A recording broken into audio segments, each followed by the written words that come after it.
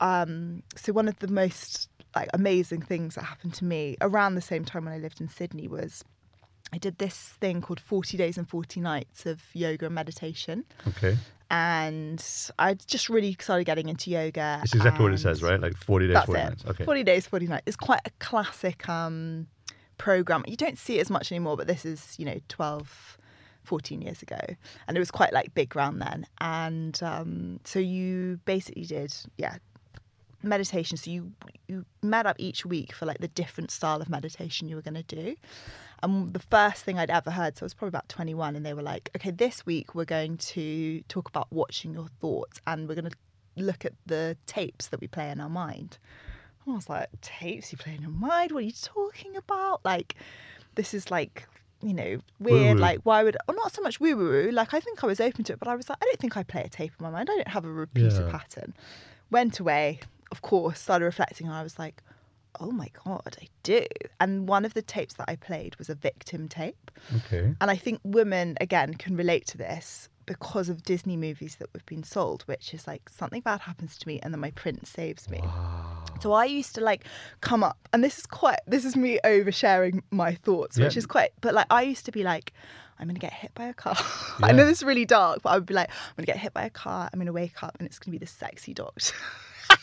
That's what's going to happen. But like, I know that sounds really far-fetched, but I think a lot of people can relate to that. And maybe men can as well, but that sort of idea of like something and someone saving you, being saved, because we've been programmed, especially women, through every single Disney movie. If you think about it, it is like the woman's a victim. This is a like revelation for me. I've never seen it like that. She's saved by a man. Yeah. So like often like women might play it small or keep it low profile because they're waiting for their hero. And I remember being like, I was raised by a feminist mother, like who like run her own business, like absolutely not. Like I'm not going to be, I want to be my own hero, my own journey. And that was like a big, big change for me. Hello, welcome to another episode of For Soul's Sake, a conversation in which we bring you amazing people who are transforming lives across the world through social media platforms, through their work in wellness, through their experiences that have transformed their lives and are using that to shape the lives of others. Today we have an amazing guest. Her name is Madeleine Shaw. She is a wonderful person who is renowned in the wellness industry with a wealth of knowledge and experience. As a nutritionist, home cook, yoga and meditation teacher, and best-selling author, Madeleine has dedicated her life to helping others achieve true well-being from the inside out. Madeleine's own wellness journey began when she was diagnosed with IBS, prompting her to re-evaluate her lifestyle and dive deep into the world of gut health. This is going to be cool. I'm looking forward to hearing about this. Through her personal experiences and relentless pursuit of knowledge, she has become a leading advocate for a holistic approach to health, emphasizing the interconnectedness of nutrition, movement, and mindset. With her best-selling book, Get the Glow, Madeleine has touched the lives of countless individuals, proving practical guidance and empowering insights on how to incorporate holistic principles into our everyday lives. Her wisdom and expertise have resonated with audiences worldwide, inspiring positive transformations and a renewed sense of vitality. Madeleine continues to make a profound impact through her wellness platform, The Glow Space, a sanctuary that offers invaluable resources and support for those seeking balance and well-being. Her teachings on diverse nutrition, mindful eating, the importance of movement, and stress management have helped countless individuals achieve remarkable results. Madeleine, thank you for that. Thank you. You're an amazing person. You're clearly doing so much to help people through your own experiences of health. I have a question though. Yes. What did you have for breakfast? I had scrambled eggs with spinach, some like sprouts, so like sprouted mung beans, sunflower seeds and lentils, and some avocado. That's what I made for breakfast. I mean, compared to my bowl of nothingness or my regular bowl of Cocoa Pops, is it really so important to have like a good, healthy morning breakfast? I know you're going to say yes, but tell me why. I really believe, and it's the thing that anyone says to me, where do I start? It's really overwhelming. I always say start with breakfast because of blood sugar level balance. I know that sounds a little bit boring to people, but what I like to sell it as is Do you get a slump at 11 a.m. where you need more coffee, more sugar? Do you get a slump at 4 p.m. where you need more sugar, more coffee? If you do, you want to balance your blood sugar levels. So adding in protein to your breakfast is going to really help. It's going to keep you full until lunch. It's not going to give you those energy dips, that grumpy kind of ness where you hit that slump. And that's what we want to do. I think we want food to work for us in a way that it makes us feel good, it nourishes us, but also it makes us show up for life, whether that's as a really great parent, whether that's a really great colleague, whether that's pursuing your purpose in life. And I think when we eat well, all those other things happen. So I would say to people, protein pack your breakfast. So look at your breakfast and try and have a good portion of protein, whether that comes from eggs, whether that comes from tofu, whether that comes from protein powder in your smoothie or lots of hemp seeds in your porridge to kind of up that. That's a really, really good thing to start doing. And it makes such a difference because it means that you start your day not spiking your blood sugar levels where you get that big spike from, say, toast and jam, and then you get that dip afterwards. It means that you just get that nice piece of energy and you stay at a stable level until your next meal, say lunch.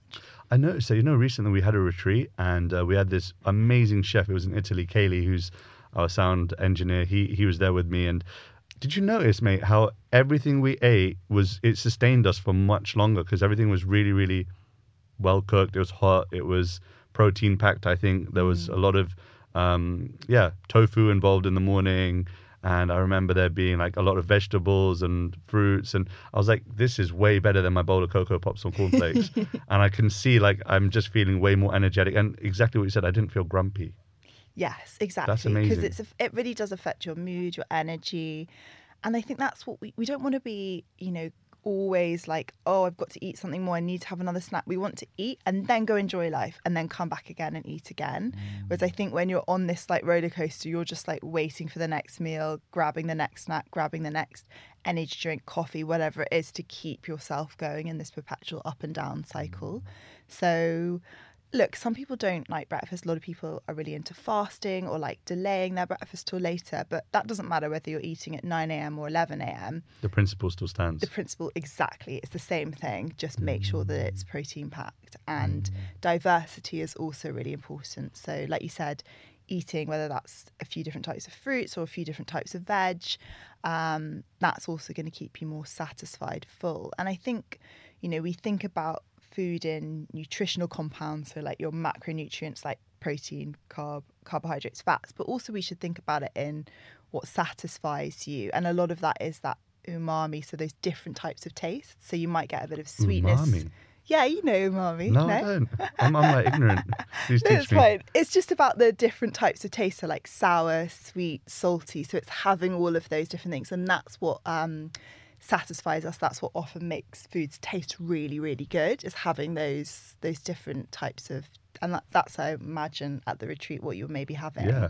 Lots of Umami. different flavours, tastes that satisfied you nutritionally, but also emotionally as well. That's my word of the day now. Umami. That's my word of the day. I'm going to use that. It seems like, and this is the first time we're meeting, but it seems like you've got a really good morning routine, because if you've got that kind of breakfast, there must be like a holistic kind of, how to say, a well-rounded morning.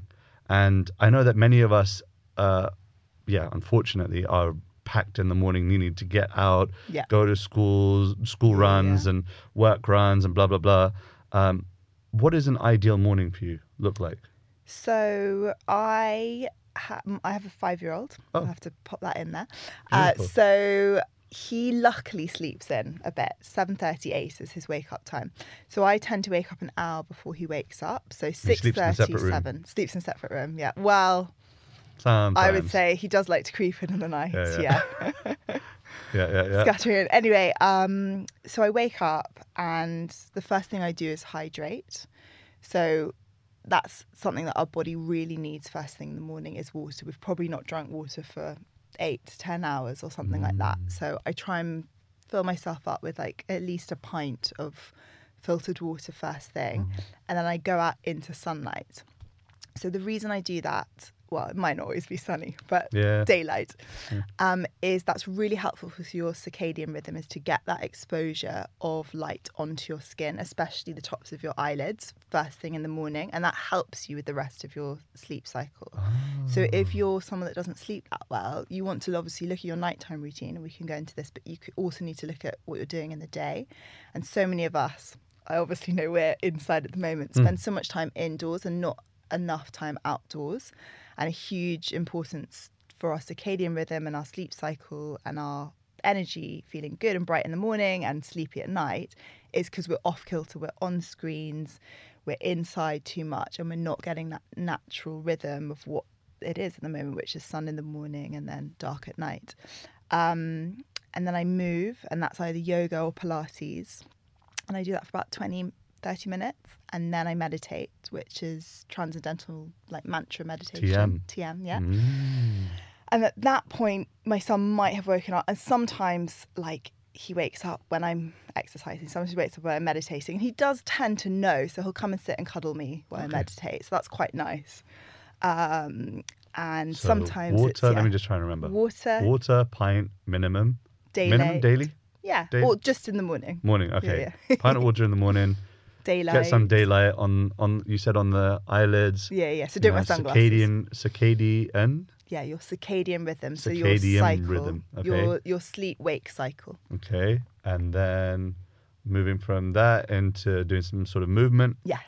And then into some meditation. Yeah, that's like, and I probably do that every day. I actually didn't do it this morning, as I said to you. Yep. So I went to bed a bit late. My alarm went off, and I was just like, I just need that. I just knew I need that extra sleep. And I think I've been reading about how women need more sleep than men. So women need 8 to 10 hours. My wife tells me that all the time. Yeah. And men only need 6 to 8. Yeah. So I've been trying to really make sure I'm getting that in that 8 to 10, just that bit, at least 8 to 9 bracket each night.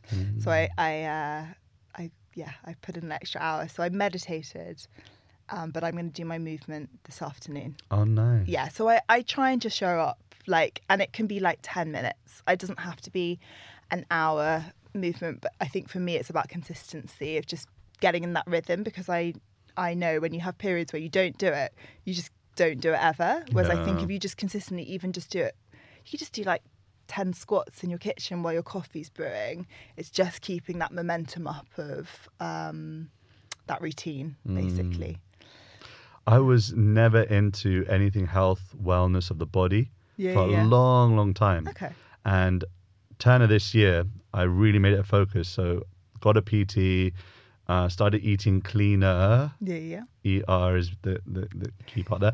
And sincerely, I do feel a lot more focused actively. I feel a lot more aware and conscious. And I've noticed like this saying, where the body goes, the mind flows, has really become alive for me in this last 7 months or so.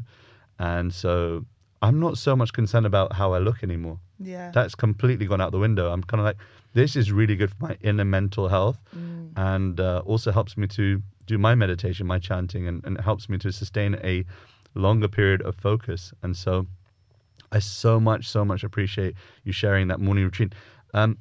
What was the thing that switched you, that made you go into that? Because I think on the whole, probably everyone listening is like, I know I should do this, I know I want to do that, but like, where does the moment come where you're like, okay, I'm going to make these changes? That's a really good point, because it was going to be my next question to you as well. Can I be honest? Yeah, go for it. I heard a comment about my exterior. Okay. And it kind of really it touched a nerve. And it was from someone I really love and I really care about. Yeah. And so I was like, wow, if they're saying it, then I've got to make a change. And so that was the initial start point. Yeah. And even though like we live in a world where, if you shame someone or like there is a little bit of, I guess, honest feedback on their part, we can be like, oh, come on, that person was a little insensitive. Yeah. But I really, now I'm 7 months in, I kind of feel like that was a really good thing for me to hear at that moment. Yeah. Like, fine, in the moment, it didn't sound nice. Yeah. But I actually really, really thank that person, because without them, I don't think I'd be doing what I'm doing now. Okay. So I think that was for me. I didn't really have any health problems, if I'm honest. Like, I wasn't having any sleep problems, digestion problems. I've got good skin, I think. Yeah, you got I beautiful got a skin. mosquito bite, but apart from that, I'm all right. So, yeah.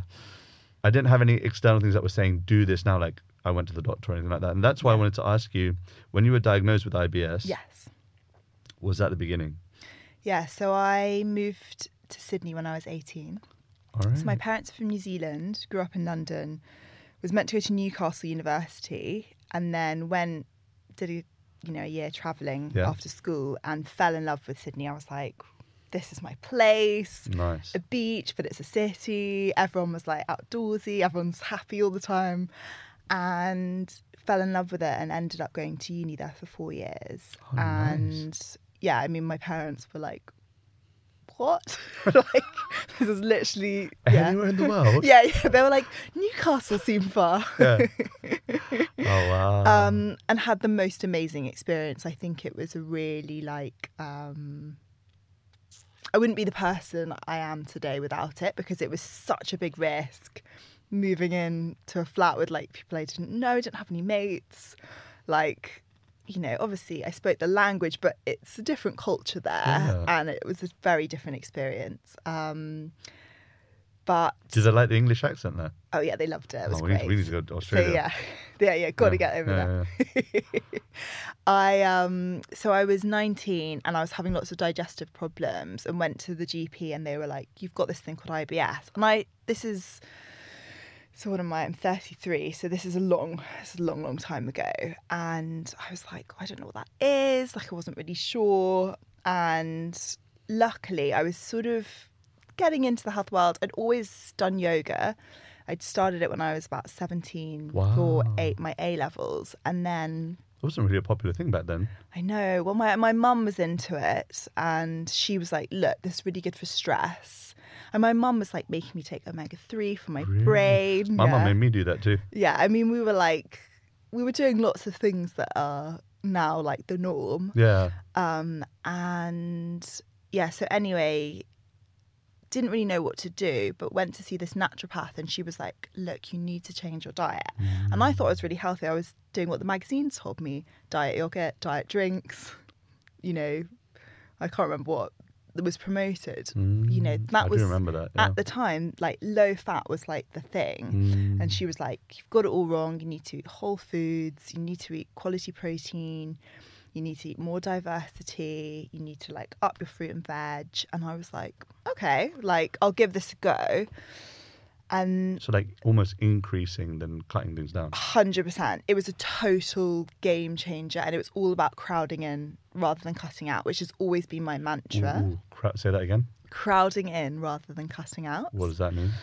It's about thinking about things in positives rather than in negatives. So it's like, instead of me saying, don't eat Cocoa Pops for breakfast, it's me saying, why don't you have a fist portion of protein in your breakfast, so 2 scrambled eggs?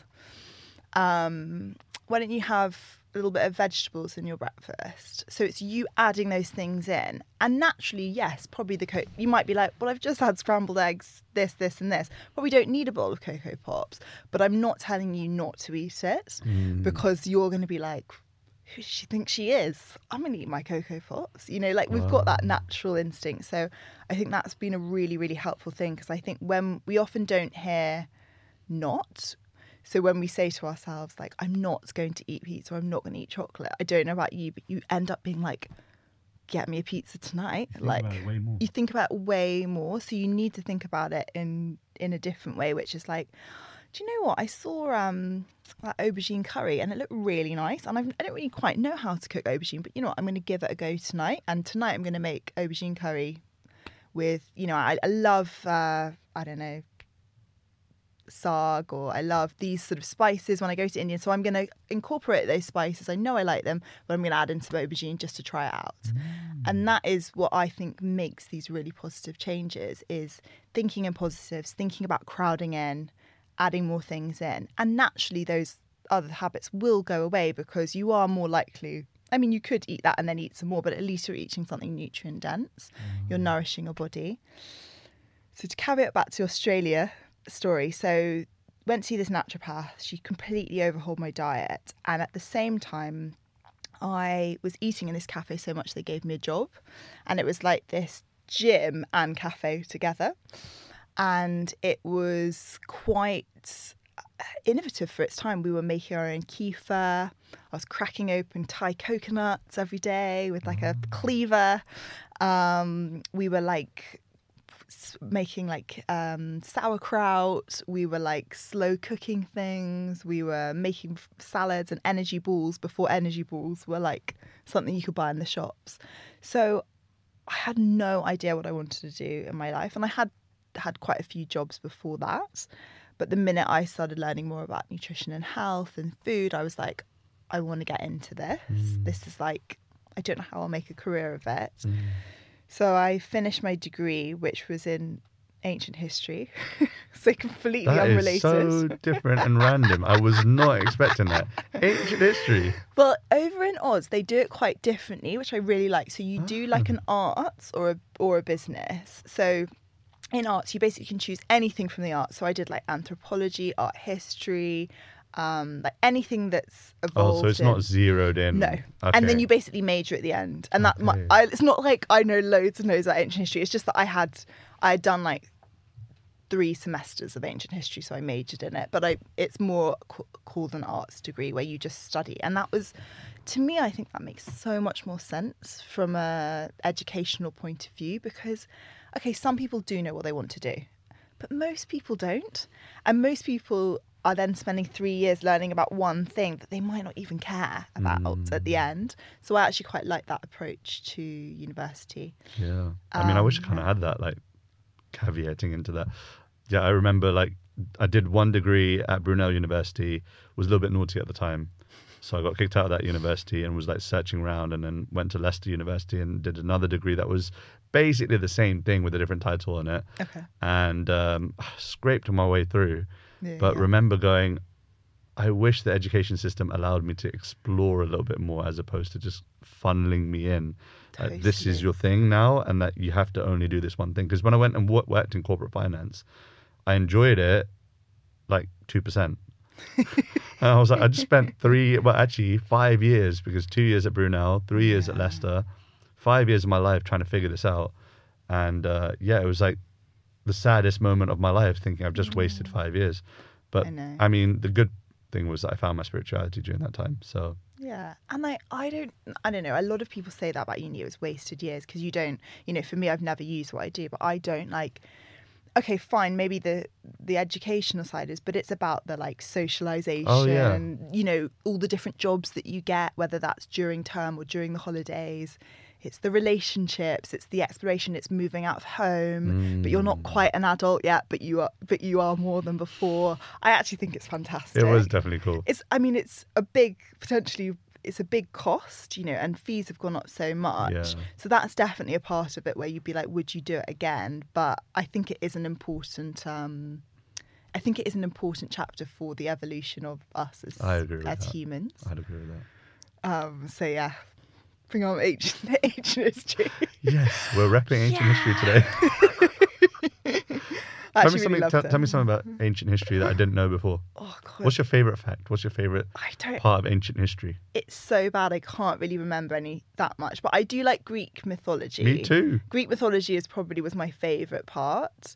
But I like the Greek gods and like the tales that 100%. And the sort of like how they're telling you lessons through...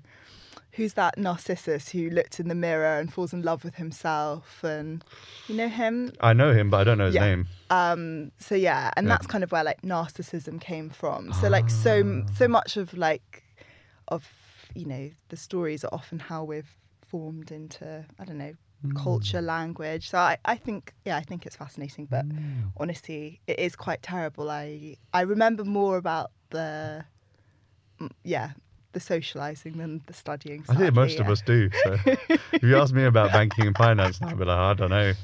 What's inflation again? I definitely, it's become a huge blur. I sometimes have nightmares about the exams. Oh, I have that. Back at school, got to do your A-levels again. Yeah. That's a classic dream. I mean, now that get this, because we're trying to figure out where my son's going to go for school. And some of the schools that we're applying for, he's only 3. Yeah. But there's some of them, they have like this entrance exam thing. And it's not really an exam. It's just like they get to play and the teachers watch them. I'm getting anxiety about that because I'm like, what the hell? Like, why is he having to do exams at such a young age? Like, he's going to be terrorized for the rest of his life with exams. But I know. exams are part of life.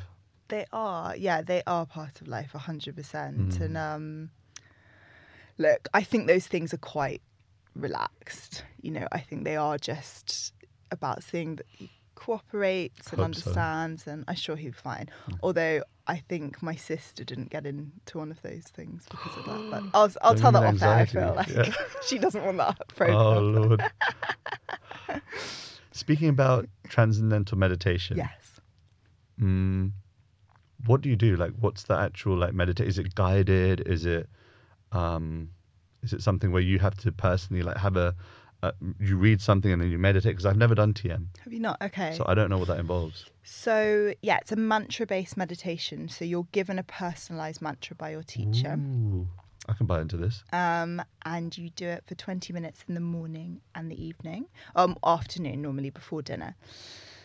And it's about using your mantra to transcend to a different state of consciousness. Yeah. And you use your mantra as a tool to anchor you back. So, you know, when you're meditating, you're like, oh, and then you're like, For you might be like, I wonder what school will be right. Will he behave? Will he throw a tantrum?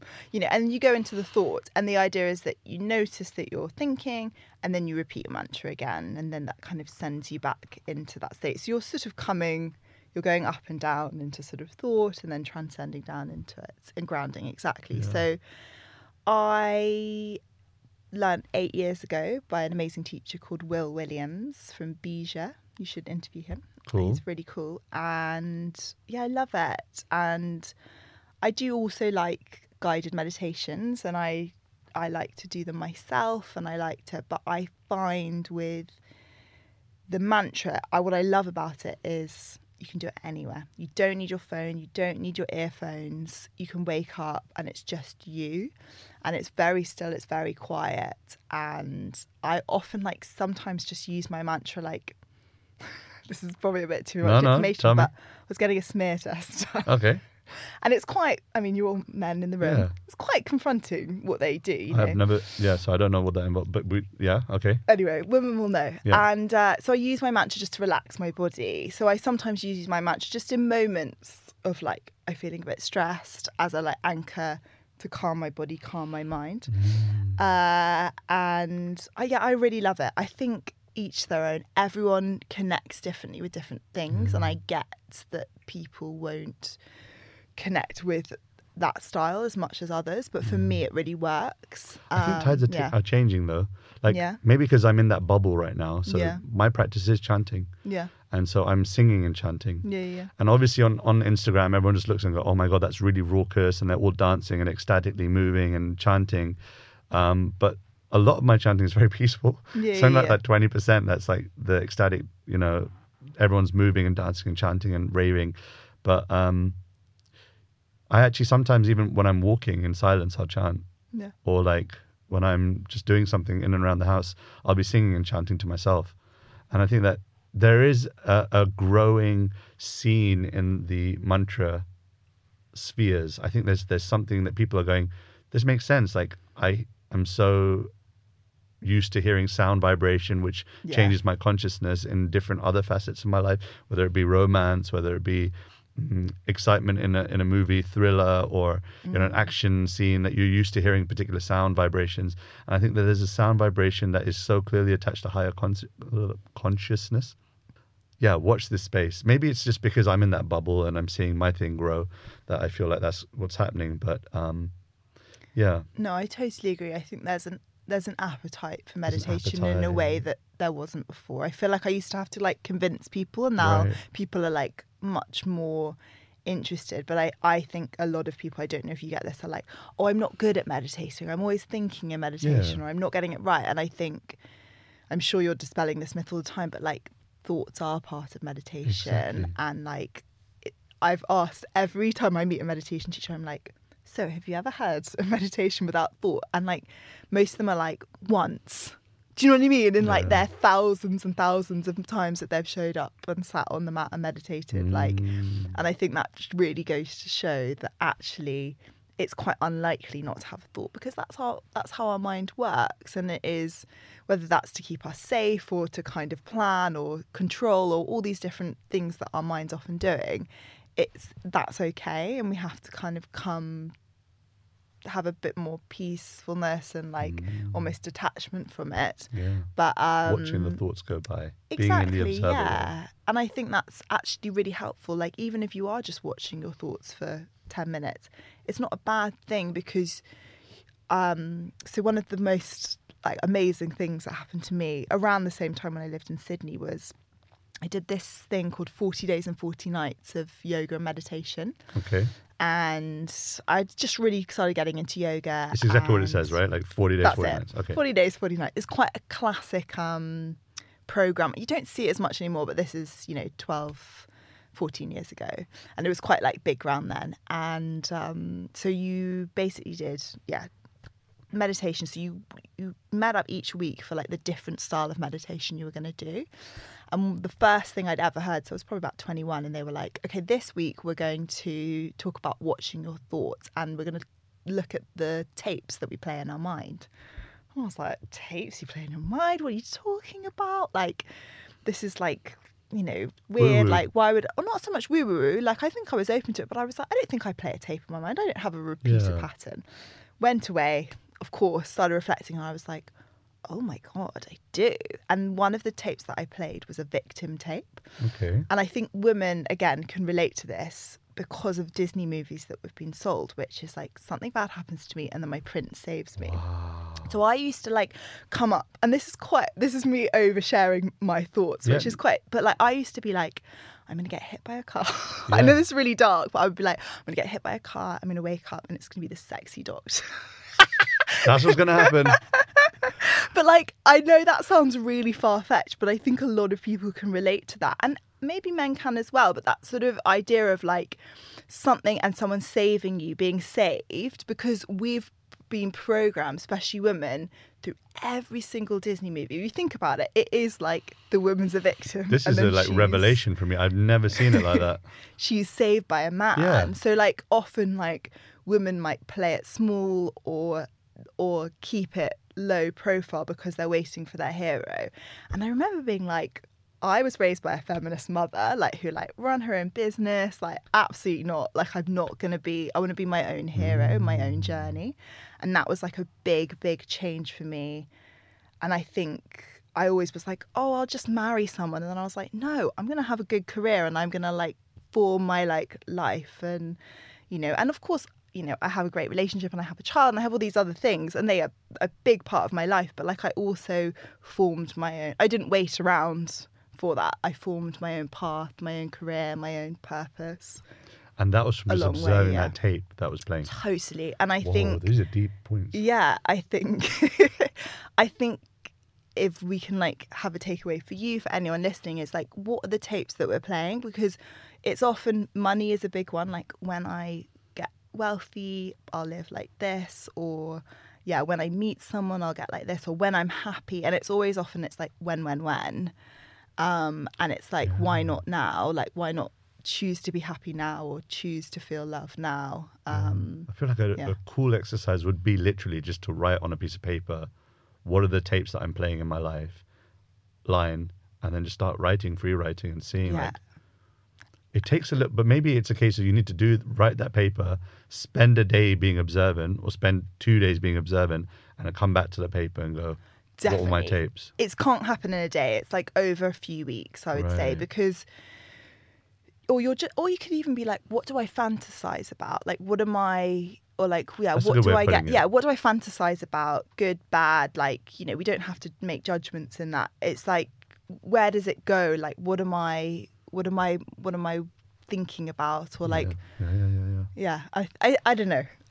It's something that really helped me, and I think if I hadn't gone through that, I wouldn't have done it. And it's not that I don't sometimes go back into that tape, but I'm way more aware of it. Just conscious that it's there, parked. 100%. It's like, it's okay. That will happen in due course of time, Yeah, that happens to me a lot. Yeah. Like, for example, for me, my practice is every day I chant for 2 hours in the morning. Sounds super arduous, and it is some days. Like, I only did an hour today because I had to get here in time. But during that, honestly speaking, this is almost without fail. The first, like, half an hour, 40 minutes, even up to an hour, is just all the various thoughts that are coming and going. And, like, I need to do this. I need to do that. I need to, sometimes it's being, I need to be more this. I need to be more that. And then sometimes it's like the one thing that I desire the most is like playing through, and it's a material desire, you know, and being vulnerable. Yeah. What is my deepest material desire is to be appreciated, you know, to, you know, okay, that all the things I'm putting out, I'm putting up so much energy to try and serve and try and help and uplift. But I hope that one day it does get appreciated. That's a material desire. Like, how can I increase my appreciation of, the adoration from others?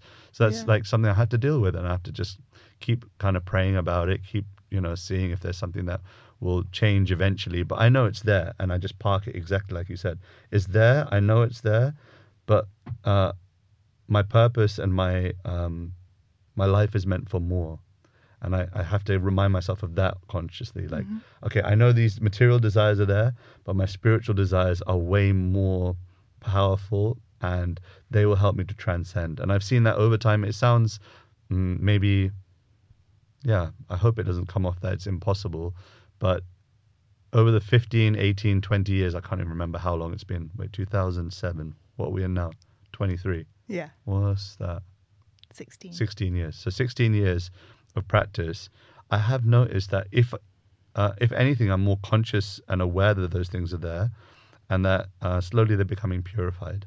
That slowly, like through this practice of chanting and meditation and service and serving in whatever capacity I can, that those things are slowly transforming to becoming less me-centric, less absorption on me, my, myself, self. And so it's like almost, I hope it's a hope-giving story that the process works. Like, you don't have to look a certain way or speak a certain way, or, you know, just be a little bit disciplined, I guess, is required. Yeah. And stick with inspiration stories. Like, find those that are on the path as well, maybe a few years further ahead, and then just like hear from them and see, okay, what are they doing? Has it really worked for them? And I think that what I'm speaking about here is, yes, firm resolve, discipline, but also finding a good community, like, you know. Definitely. Do you have a community of people that you meditate with, or like, or like maybe a nutrition circle that you really feel? That's a good question.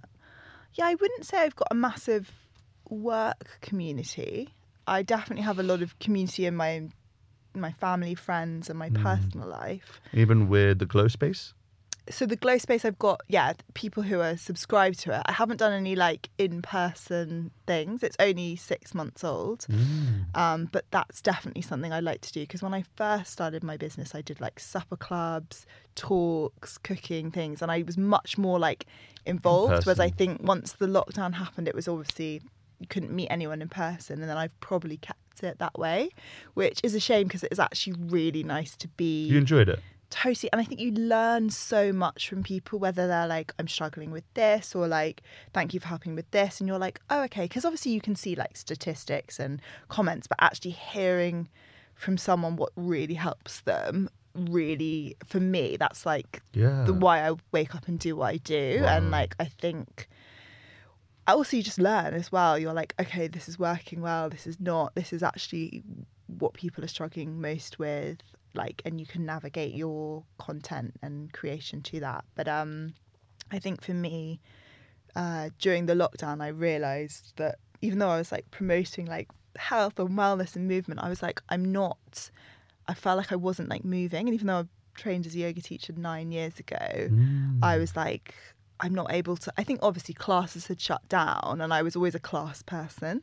And I was like, okay, how do I start creating like movement at home? So that's only been something I've done really in the last year or so, because I really got out of exercising. Probably maybe went on the walks, you know, the COVID walks. The COVID walks, but everyone else was getting really fit in lockdown. I just didn't. We had this really interesting WhatsApp group. It was initially just called Walkies, and it was like just a bunch of lads. And the thing is, because we couldn't gather inside, so we used to sit outside on garden furniture. But you used to get really cold at night, so then I used to get the blankets out. So we ended up calling the group. And if you're part of this group, you know who you are. It's called Walkies and Blankies. Oh, that's really cute. I love it.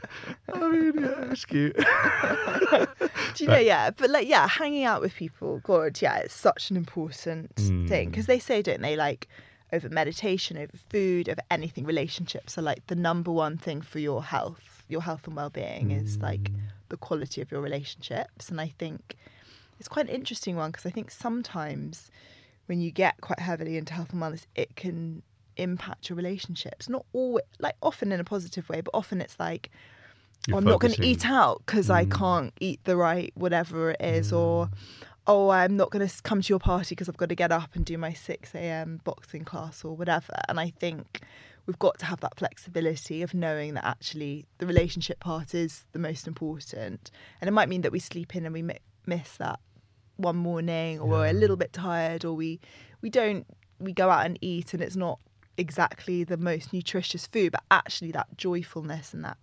community, that the conversations, the feeling of connection is more powerful than the food and the exercise. We've got a balance. Things. What's the words that this gen? Maybe I'm old now. They call it the balance between JOMO and FOMO. JOMO and FOMO. The joy of missing out, and obviously I have FOMO. Everyone knows, but it's like knowing like how to navigate that. Like what social circles do I feel will nourish me, but also do I need to be in solitude? And like knowing what that balance is. I think I don't really so much think that there is such a state as balanced state.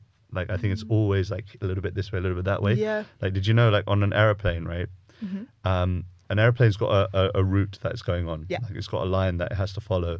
The airplane will be on that track only 20% of the time. The other 80% it's either a little bit this way or a little bit that way. I think that's so much significant of life. I think sometimes we aim so hard on that 20% that we just go, it's all right, like just adjust. No, like, okay, today I'm feeling I need a little bit of walkies and blankies. Today I need to just be on my own. Today I need to go to sleep early. Today I need a little bit of social life. So it's that. That's what I think it is. That's balance for me. Yeah, no, I love that. And I think everything I'm hearing you say is understanding yourself, right? So I need this today versus tomorrow versus the other day, whereas I guess we're living in an amazing time, but quite a complicated time where we have so much information, right? You turn on your phone and this person's telling you peanut butter is going to kill you. And then you're like scrolling down and it's like, never do HIIT, like you can only do low impact or whatever. And that's quite full on, from everyone, right? Because you're like, but what do I do? Like, who's the expert?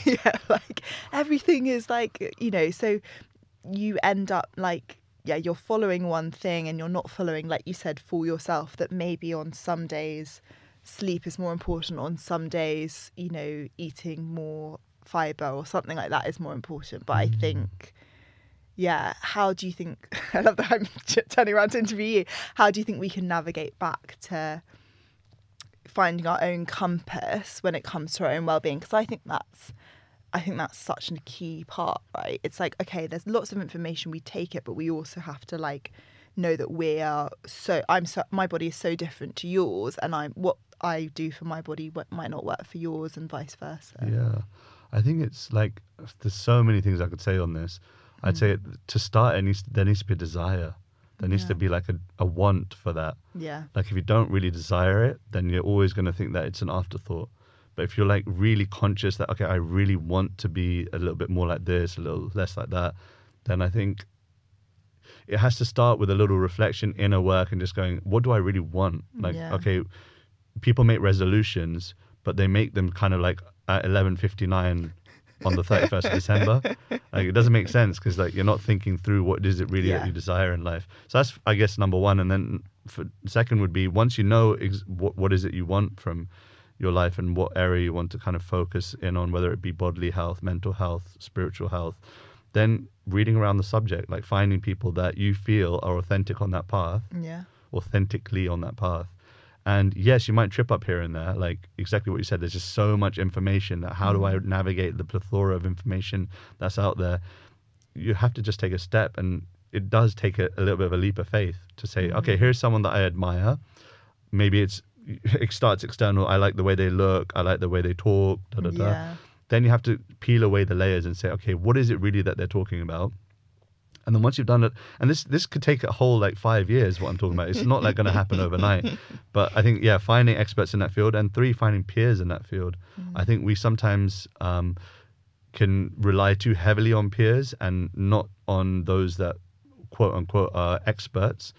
And I think sometimes we rely too heavily on experts and not on peers. And I think that both are required in tandem. Like if you have a community where someone's been practicing the same thing that you are maybe for 10 years longer or 5 years longer, it's such a wealth of knowledge. Like, okay, 100%. so I'm going through this right now. What do you think I should do? Like, da da da da. What does 10 years down the line look like? Yeah. You know, and so I guess that was maybe 3 things in short that really worked for me. Or I would think about if someone asked that question. What about you? Yeah, no, I really like that answer. I think something I watched the other day was this, nutrition guy on Instagram saying that the reason why he posts about what foods are bad for you is it does better for the algorithm because we have negative bias. Oh, interesting. So, like, we love, you know how the news is always like, everything's terrible and we're all gonna die. Yeah, and like often the headlines yeah. are like really, really bad. So that's because we have negativity bias. So we will look more at bad things than good things, which is like such a terrible trait of human beings. But I'm sure that's a lot to do with like keeping safe, survival. That's not new in one sense, because that's what the news is, right? Exactly. So that's why the news has gone down the way they have, because they know we've got negative bias. Negative headlines will sell. They need to make money. It goes on. And same with this same guy. He was like, the algorithm favours when I say don't do this. Peanut butter will kill you versus try some almond butter or By the way, will something, peanut butter really kill you? I need to know. I'll get worried now. No. Okay, cool. Well, we can go into that in a sec. But Okay. Anyway, so I thought it was really interesting that, because I did think, God, he's quite negative. Yeah, Like, come it's on, quite mate. full on. But he's like being like, this is what works and I'm going to sell it to you. I think we need to have that awareness when we're consuming information from people, is that they might, they want to help you, yes, but they also want to make money, be successful, their whys behind these things. So I think it's a kind of key thing, and controversy works, and saying something, really dramatic kind of hits home. So I think that's a really fascinating thing to think about, understand and learn from. Yeah. I've always said, like, be your own detective. So kind of, figure out what works for you. Like, I think we all know that movement is important, but find the movement that works for you. Right. So whether that's dancing, whether that's hiking, whether that's climbing, whether that's yoga, whether that's Football. strength training, football, exactly. I actually think it doesn't matter that much. I know lots of people will be like, no, this is the only type and strength training is the way. But I think actually moving, like, some people don't want to be in the gym with weights, and actually any form of movement is amazing.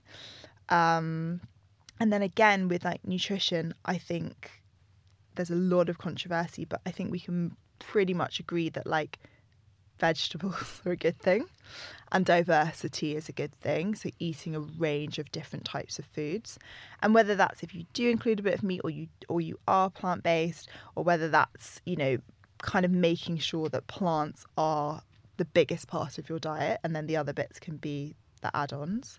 And when I say plants, I mean like nuts, seeds, vegetables, fruits, grains, legumes. So that's what I mean, not just vegetables when I say plants.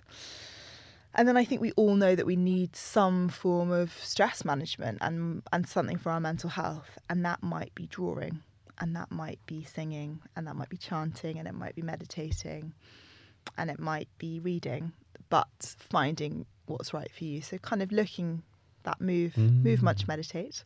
Say that again. Move, munch, meditate. Move, munch, meditate. I like that. That's a And then tattoo. finding your pieces for that, because you talked about the Glow Space before, which is a platform I launched 6 months ago, which has movement, yoga and now Pilates, meditations and meal plans. So it's kind of for people who find that they can't quite make it to the classes, you know, want to kind of fit wellness in but don't have the time. So it's about bringing it to home. So it's really affordable. It's $9.99 a month. You can do 20 minutes of yoga or 20 minutes of Pilates in the morning, a 5-minute meditation, and then you're done for your like movement. That's your things. day. And then I do a lot of like food prep. So like on a Sunday, make this kind of soup, make these energy balls, make this bircher for the next 3 breakfasts, and then you've filled your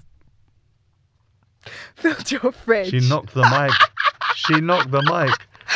Before we started, Kaylee's like, don't knock the mic. I told you negativity. The negatives don't work. See, she did it. She's going to do it again now. Yeah, I'm just going to keep my hands. No, it's fine.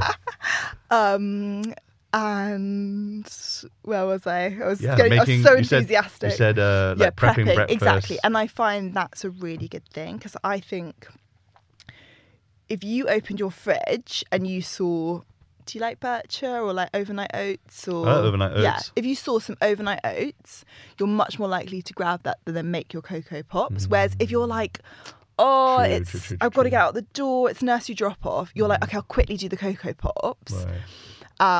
Because I've got to get the oats out and then I've got to soak them, and then how long is it going to soak for, and I'm not going to make it. So I find food prep's a really good thing to do because then your fridge is full, you're much more likely to reach for that because we like convenience, right? We love convenience, and that's why like all these things like Get Here and what are those like delivery things where you can like order like avocado. But they've gone to even more like they're the ones that you can just be like, I want tea, and you can like order a cup of tea to your door. Do you know what I mean? Like that. It sounds so bananas that someone would actually order a cup of tea to their door. I experienced that for the first time in Dubai. Yeah. So when I went there last year, and someone told me about this app that's got this kind of I was like, this is insane. Like it's like Amazon but for food, and you get it right now. And like 10 minutes. It's and insane. It's there. I know. So I think we've got used to that. So it's like, okay, so we like convenience. So how can you sort of make your convenience? So whether that's like where your kid's having a nap, your kids are watching a movie on a Sunday, or if you don't have children, you've got loads of time to make food. Trust me, you've got a lot of time. Just giving 2 hours to prep and just making it almost is like you're making your week run ahead so much easier. And I think you can do little things like, even if it's like you roll out your mat the night before and you've got your yoga class ready in the morning, or if you get your, I don't know what you sit on when you do your chanting, but get your little cushion set up and you've got your place like ready, you're much more likely to do those things. Yep. Or I sometimes sleep. You don't have, or maybe you wear one, I don't know. I wear a sports bra at night to sleep in. And then I wake up and then I can move immediately. I don't have to get, so I've got pajama bottoms on. I mean, I do that, to be honest. But like, I train in my pajamas. Yeah, exactly. Exactly. Train in your pajamas. Why not? Like, because that one step, I mean, it's much easier now. It's warm in the mornings, but when it's winter, when you get out and you're like, I don't want to get in my gym gear. Whereas, like you said, dressing gown on downstairs, start warming up, and then take the dressing gown off. It's the way to go. Do you know what? I sleep in a football t-shirt, so I'm just like ready to go. Exactly. It's perfect. I really think I used to, when I was little, sleep in my school uniform to get an extra bit of sleep in. Me and my brother, it was our technique. Yeah. So I was going to say I'd try that, but no, it's so done.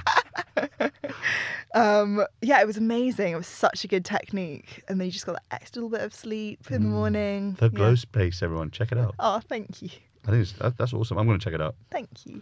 This has been a really wholesome conversation. I really enjoyed it. Thank you. Good. No, Thank you really so much. I think we've touched on so many different things, so many different dynamics, so many different discussion points. There have been good moments of humor, education, entertainment. I want to do some quick fire round questions. Let's do it. You up for it? Okay. What's something in nutrition that you're curious about right now? Grenade bars. Grenade bars. So random. I feel like they've absolutely exploded. They're these, have you guys heard of it? No? He's looking it up right now. So they're these bars that have come out that are like 1 gram of protein, 1 gram of sugar, like really, I think 20 something grams of protein. Everyone's going nuts for them. And I just don't quite understand, are they good for you or are they not? Can you tell me? Can you do like an Instagram thing on it? I need to research it more. So they're quite clever. They basically break their sugars down. So they say this is carbohydrates, this is sugars, and then they say 6 grams of polyols, which is a type of alcohol sugar. Ooh. And it does digest differently to sugar, but I'm not Convinced. sure whether actually it's 7 grams of sugar in the bar. But anyway, that's something I'd like to understand more. It's so specific. Yeah. But grenade bars, like I think they're the biggest selling product at the moment, biggest selling snack Is thing. it? Yeah. People love them because they taste like Oreos, peanut butter bars, and they have like no very, very low. in That's your sugar, reel yeah. for tomorrow done. Right. So that's what I need to do. I need to understand it more. There's You not understand enough it more. information on it. It's all positive and glowing, and I'm not saying it's not, but Time I'm will just tell. yeah, I'm just intrigued. But it is the big bar of the moment, and they do taste good, I have to say. I'm going to try one. What's something that you're personally working through in your nutrition at the moment? I am working on making sure that I chew my food really well. So it's something I always teach people all the time, but Proper way to chew. it's a classic thing. It's often we teach what we most need to learn. Right. Do you know what they say I that got about you. people? I got you. I sometimes can eat quite quickly, and actually digestion starts in the mouth. So we need to chew our food 10 to 15 times each bite. You count? Well, Sometimes. you can sometimes, yeah. And that's what allows, and that reduces bloating. It means you absorb it more. It also makes you feel more full and satisfied. And it's something I tell everyone, but it's something I have to work on all the time because naturally, I guess when you work, you're a parent, you want to live life. You just sometimes do eat quickly. And I think we live in a fast-paced, instant satisfaction society. So that is something that I am, hopefully working on. Amazing. Forever. Well, not hopefully working forever. Hopefully I'm going to nail it. Nail it. Do let me know if that works. Thanks. Something you used to deeply value, but don't value as much anymore. Ooh, that's a great question. So I remember my bucket list when I was 23, and I had 2 things on it that were like material, and that was a vintage Mercedes and a Chanel handbag, and I generally couldn't care if I had those anymore. Really, yeah? Like, no, like even if I got bought, obviously if I bought them, I'd be like, thank you. I wouldn't be like throwing it in the bin, but you don't value it as much. I just don't, I don't value it. So that's a really, I would say material things more and more as I get older. Yeah, they don't fill me with, feed my soul. And I know it because often I'll like see a dress and I'll be like, oh my God, and I'll buy it and I'll be like, oh, I don't even like it that much anymore. And I know that that's probably even more exacerbated with big purchases. With the vintage Mercedes and the Chanel handbag. If you know when her birthday is and you're thinking about a gift and you're wealthy, here are 2 options. You've got it here. There you go. Last one. If you could create one law in nutrition that everyone has to follow, what would it be? That is a great question. Yes. Eat 2 to 3 portions of veg with your lunch and dinner. 2 to 3 portions of veg with your lunch and your dinner. And dinner. That's what I would do. A law. That's a great law. It's a law. It's law. I hereby declare. You get put in prison if you don't. If there's one. Madeline's going to get you. Thank you so much, Madeleine. No, this has been awesome. Thank you so much for your time, your presence, for your education value, for really sharing so many. I think there were really nice moments of people being able to take away you taking away. I could add that. I could crowd in versus, what was it called again? Crowd in rather than cutting out. Crowd in rather than cut out.